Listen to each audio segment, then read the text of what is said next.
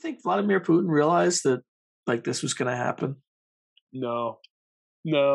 I don't I think so. he walked in thinking it was going to be over in 2 or 3 days, Yeah, and then several weeks later. I think there's a whole bunch of intelligence officers who are probably getting tortured right now. Yeah. This is why you don't rely on your homework, kids. Yeah. Or on the your thing resume. is, though, the thing is, if in that system, if you didn't lie in the first place, you might not have survived to be tortured now, right? So, not a system that breeds trust or success. Which is why everything's ham-fisted. Like, anyway, again. Oh no, I'm with you, man.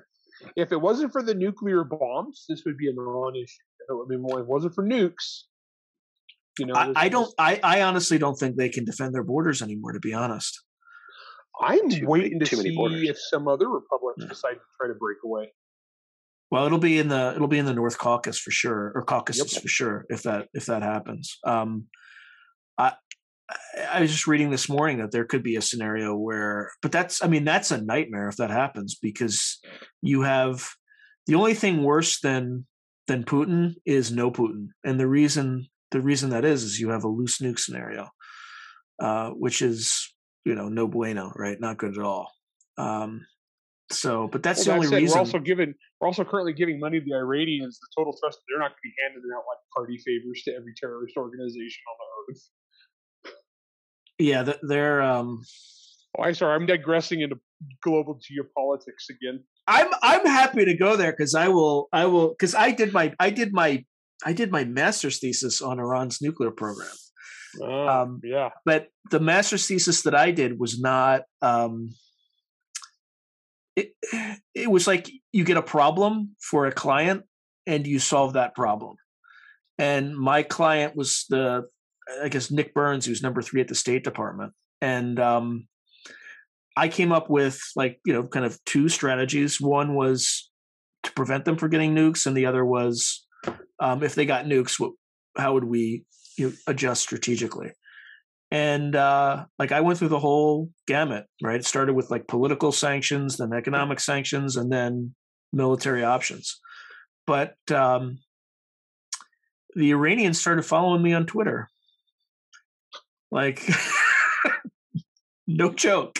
So there's an account called Powerful Iran that follows me to, I guess, demonstrate that they have their eye. This is back. They still do, but it was. They're pretty. Their intelligence services are pretty creepy. Oh yeah, if they followed me on Twitter, be like, "Wow, a lot of spicy memes." Yeah. So anyway, it's definitely weird. Okay, so now I think we've kind of delved into this. I might as well just finish it. What do you think happens in Russia, and then we'll go back to the book? Not Russia, but the next stage of this war. I did the last prediction first. Steve, you want to take this one first? Ooh, I don't know. I think if it continues to go poorly, there's a very real possibility that that Putin could go into hiding, or that he could get taken down by his own folk. However, he is pretty powerful, and so you would assume that he has his own connections. I don't know. It's a matter of political convenience after a certain point.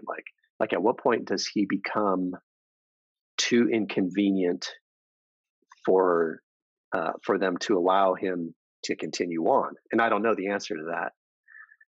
Economically speaking, if everybody continues sanctioning Russia and actually sticks to their guns and stays with it, economically speaking, they're going to get wrecked.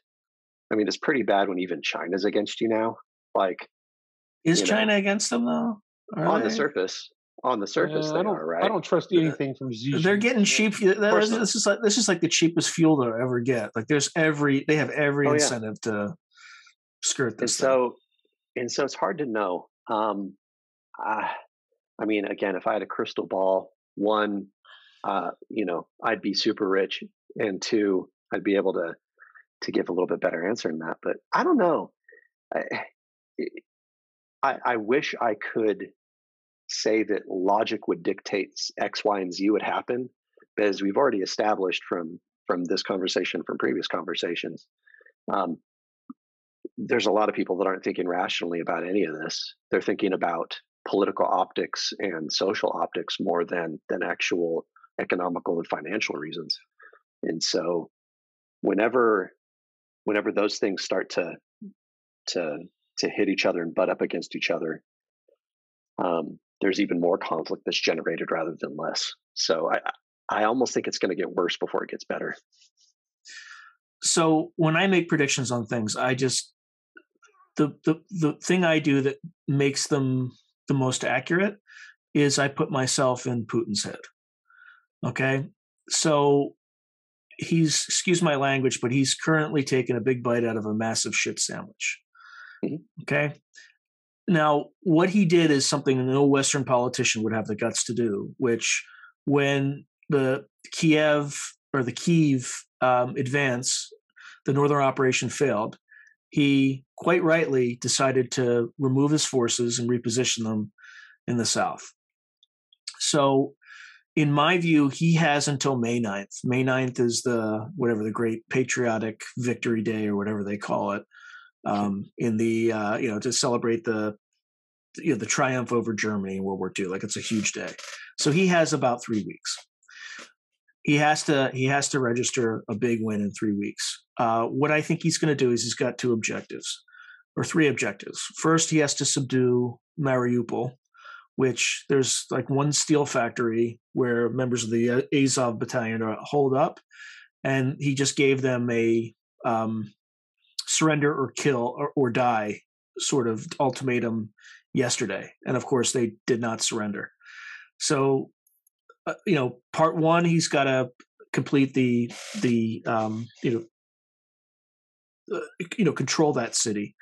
Step two, he has to close the Severodonetsk pocket, where you have kind of Izium in the north, and kind of there's a pocket of troops that he has to encircle and destroy. Step three is Odessa, and what that does is strategically that completes or denies Ukraine access to the Black Sea. He accomplishes those three objectives. All he has to do is come to the table and just keep it a frozen conflict as long as he can starve Ukraine from their trade economically in the South. And frankly, the West doesn't have enough patience to play that game, but he can play it long enough, and then he can skirt sanctions by trading to China and India, things for a discount. And over time, if he just kind of is able to retain those gains, Ukraine will weaken, and he can subvert it by slowly changing the leadership through influence, bribery, corruption, all those things that he normally does. Or what he might do is, once he consolidates his gains in the South, he might try again that thrust in the North. But it'll buy him some time. Now, the only wild card is whether or not he can throw enough forces at the problem, given the clear Russian incompetence. Whether or not that'll get done. But again, the Russians, if there's one thing the Russians always do, is they always learn. They learn at tremendous cost, right? Against the Germans, it was the Germans had a 10-to-1 kill ratio against them in World War II, but they always learn. They throw enough people at the problem. The secondary issue is that they don't really have enough people this time. They have a demographic, what's the opposite of demographic bulge? And this is about the last time they'll be able to affect something like this. But anyway, if I were Putin, that's what I would do. The other thing I would do is there would be arms depots that would suddenly explode in certain NATO countries, because he's done it before. He did it to Czechia. I guess that's what the Czech Republic's called now. He did it in 2014. There were 2 Czech citizens died in the process. There's also things he can do in Dniestra, or whatever the heck I can never pronounce it, in Moldova, to agitate. There's 1,500, I think, Russian troops there that can do something. So anyway, that's what I think's next. I think, what can the U.S. do? If I were the CIA, I would be inspiring some color revolutions in Georgia again, in Ingushetia, or Chechnya, and those places, and start perturbing that part of the Russian Empire. I would threaten Kaliningrad. Start bringing some ships nearby, make them a little nervous there. And then I would probably start arming Polish partisans and slipping them across the border. And who knows, that could be happening, but I would be way more aggressive than we've been. And look, without being political, maybe Biden intends to do that, but he still has to build up critical forces in the region before he tips his hand. So that could also be why we've been very, very non-threatening. Because I think we've been letting Putin kind of drive events, and appear to be afraid of every time he kind of partially escalates. So I don't know. What do you guys? Well, you know a lot more about the situation than me. My concern there is I don't trust Joe Biden to prosecute an actual war or clandestine operation worth a damn, or anybody in this administration. They're the prom committee. I don't see them, honestly having the gonads to actually do something like that. And if they did, I don't think it would be individuals who would lack the backing, and there wouldn't be enough specific mission focus to get it done. I think our best bet is just say, hey, Poland, go nuts. You've got several centuries of ancestral animosity here. Mm-hmm. Y'all have fun. No, I don't know. I agree with what you said about like his focus in the South and trying to like take that and hold it and take the bargaining table. I don't know if they're going to have the people to do it, though. I really don't, because I think the tables have turned.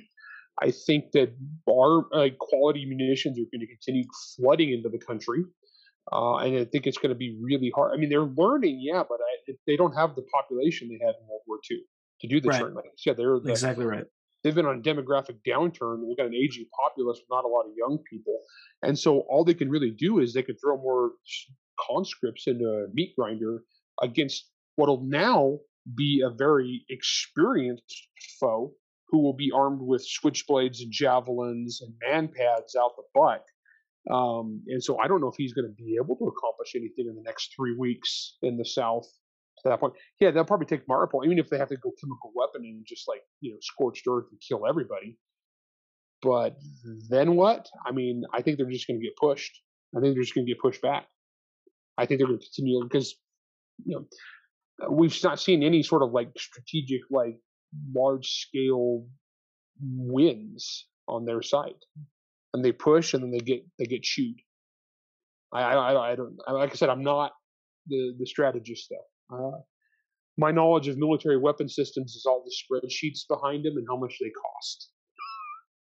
Yeah, and that's my worry in the South too. Is it's like the terrain there is extremely flat. It's like, I wouldn't say a moonscape, but the reason javelins worked really well in the north is because it's swampy. They had to, there's the Rasputitsa, which is the mud. You could get within range and have cover. Yeah, and there's nothing, and the Russians were confined to roads for a reason. Like if they had moved their tanks out on the the sides of the roads, they would have sunk, been literally like little quagmire. And which the Olympics kind of screwed Putin. He waited for the Olympics to end because he didn't want to offend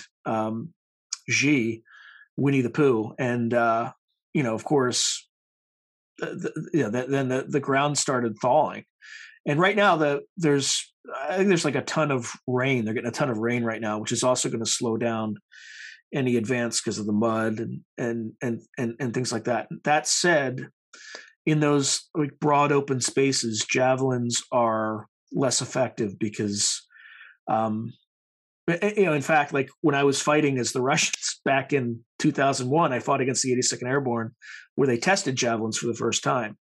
So the way that I dealt with them is I would just look at a map, and any place where there was a suspected infantry position, I would just draw a 4-kilometer circle around it, and then I would just avoid it. Anybody who didn't do that, like of my peers, got slaughtered. But I did just fine. The Russians, again, I don't. Maybe the Russians aren't that disciplined enough to do that, but it'll be a slightly different fight. That said, to your point, Larry, the switchblades, that's going to wreak havoc on the Russians. Those things are enough that they might decide to bring us into the conflict against our will. Like I said, the big question here is nukes, honestly, because if it wasn't for nukes, no one would give a crap about Russia. I mean, I see these morons on social media, and they're like, "Oh, you just care about this war because it's white people.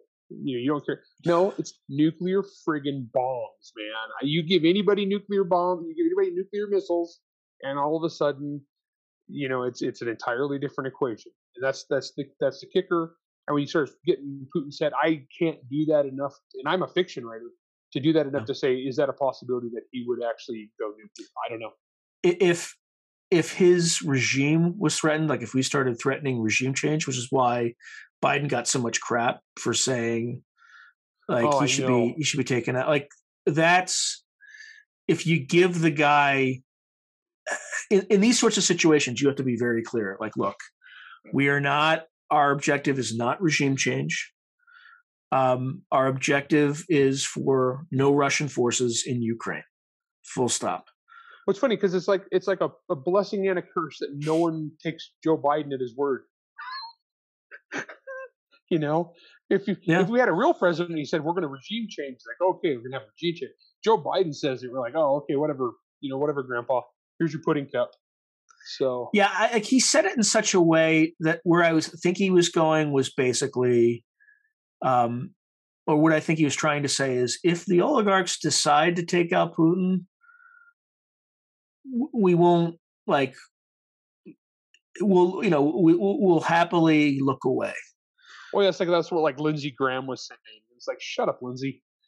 Yeah, now, but I mean, I'm not in a position of any sort of authority. So if somebody in Russia was to get sick of this, or some oligarch was tired of losing money and wanted to put a 9mm Makarov in the back of Putin's head, I'm not going to cry. But I don't know. Once again, it comes down to, if we didn't have the weapons of mass destruction, no one would give a crap. So like, who replaces him? I don't know. That's where it gets scary. I don't think anybody has any clue on that one. The last guy I saw people throwing ideas around was a potential successor, just had a heart attack. Heart attack. Which guy was that? Oh, what's his name? Shoigu. Yes. That guy, you worry about how that guy. So here's what that guy did. The reason he's so secure, I thought, look, this guy's the architect of this absolute incompetence. He's the one who organized Russia's military renovation or whatever. Which was obviously did not turn out very well. I'm like, this guy better realize that he's going to be the first one who gets shot. By the way, no military experience. He's like a civil engineer guy who's like the head of the Russian defense department. It's just like we have a little bit of that here, but like people who get that role are been focusing on warfare and been either academics for 20 years or have been executives at Lockheed Martin, things like that. Like they have some understanding of how the military works. This guy was like a civil engineer who's running like large infrastructure projects. And in Russia, that's all about bribery and corruption and things like, so he can't be that, that suited. So anyway, I thought he would be a target. So I figured maybe he'd be the first one to realize that maybe I should take out Putin if I want to survive. Yeah, that's what I was thinking. But he's not. They just announced his heart attack last week, and he disappeared for a while. Like he didn't show up until like March 11th or something. So And then I think he's disappeared again. So who knows? Like, I don't think there's. But the one thing he did do is people like that, who are utterly incompetent otherwise, tend to be the most skilled politicians. Oh yeah. So it's an inverse relationship, totally.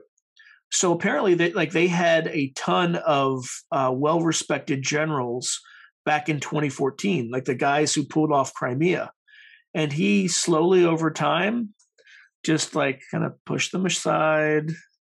So there's like no credible replacement for him because he's already eliminated all these, all his competition.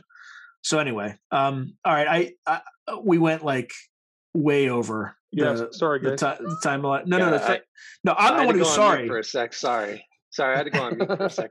I'm getting emails and calls and stuff, and so I am going to have to bail. But no, it's all super weird, super interesting. One of the things that Larry and I always talk about is how real life is so much stranger than the fiction that we write. Except for when we happen to have a book come out talking about Russia going to war. So, oops.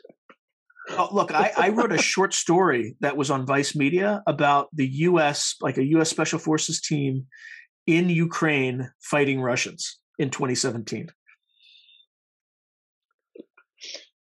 My next door neighbor's kid was on an LDS mission in the Ukraine where this all happened. So. Yeah. Oh, really? Yeah. Oh, yeah. Tough kid too, but he's currently in Poland now. He got evacuated to Poland.